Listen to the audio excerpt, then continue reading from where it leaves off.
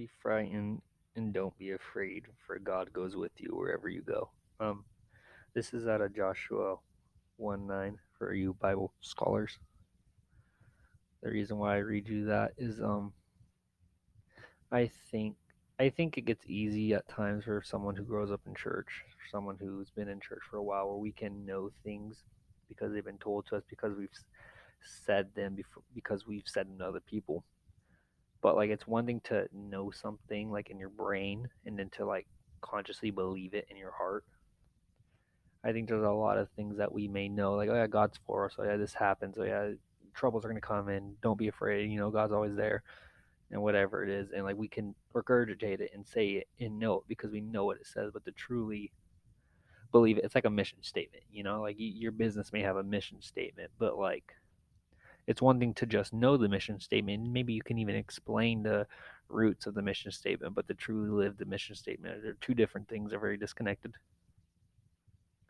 And there's been a lot of times in my life because I'm someone where I can't speak for your life. I can only speak for mine because I only know my experience on this earth. There's been a lot of times in my life where I've always known this. I've read this. I've even teached this and preached this. God's with you wherever. Life's gonna get hard. Things are gonna happen. God's with you. God's with you. Like Jesus didn't come to make everything easy. He came to make it better. He came to make our lives better long term. He came to give us a way out of this sinful nature. It doesn't mean it's gonna be an easy road, but it's gonna the end goal. You know, and I understand this, but I get in the moments where life gets hard. And it's funny with me. It's not when life gets hard, like things happen to me, like I lose a loved one or I get sick and I lose a bunch of weight. It's not those things that make me wonder where's God. Like I'm not someone personally, and I don't think it's a tough thing or anything. I think it's there's things you may struggle with that I don't, and vice versa. But I just never been one where when things go bad around me or things bad happen to me that I'm like, oh God, I just don't. But it's when I'm doing things wrong, when I'm messing things up, when I can't figure it out. That's when I look around and I'm like, God, where are you? And not in the sense of I need you to save me, but like I feel I let me say it like this. I don't believe God ever walks away from us. I believe God's never going to turn his back on us, but I walk away from him. Like I feel like in these moments, like, man, God, where are you? Because I walked away, because I got out of line.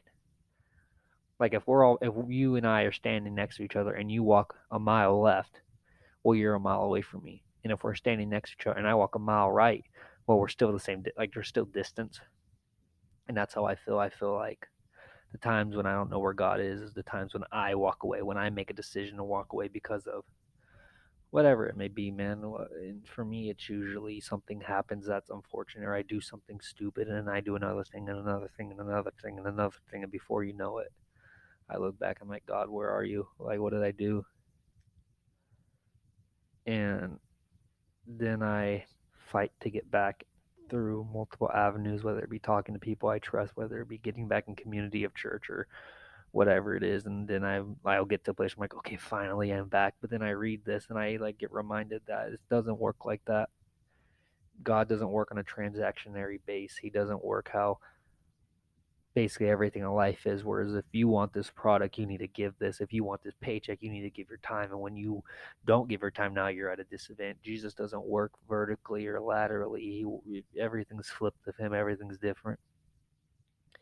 Jesus said, I've always been here and I'll never leave you. And it doesn't matter if you walk away, it doesn't matter what you did wrong or what happens. I'm there. He doesn't operate on our scale and our boundaries. And I think one thing that really just trips people up, because it trips me up and can cause someone to just really just go off the deep end, is not that life happens to them, but they do wrong and they mess up, and before you know it, they look back and they're like, man, I'm so far away. I don't even know if it's worth it. I don't even know if the amount of energy and effort it would take to get back there is worth it, because of shame, because of whatever. And you're just like, you know what, man, I'm already here. I'm just gonna stay here and sulk, and you end up worse. The reason I'm telling you this at all is if you're someone like me, I want you to know that God doesn't operate like that. It's not a matter of what you did or what's happened to you, because the reality is Jesus didn't save you for all the good you did. Jesus didn't save you because you're so awesome. And Jesus also didn't save you because you're so, you know, what Jesus did on the cross has nothing to do with you. It has nothing to do with how good you are or how bad you are or how awesome you are. It has everything to do with Him. Jesus saved you because of who you are.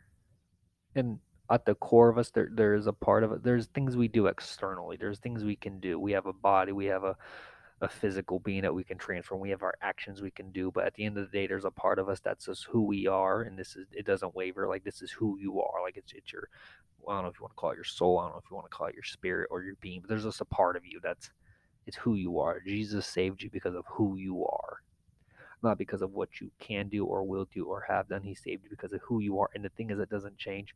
When Jesus saves you when you're a mess, I think a lot, I've seen this a lot with people, and it's happened to me where we'll get saved and we're like, man, Jesus saved me. I'm such a sinner. I'm so wretched. And like, He loves me. And then we start growing and learning. And then we're like, okay, I got to keep up this standard now, because if I fall, He's not going to really be there as much. And it doesn't work like that. Jesus saved you for who you are, and it's not going to change based on what you do, because nothing you can do can change the way He feels, because it's not about you.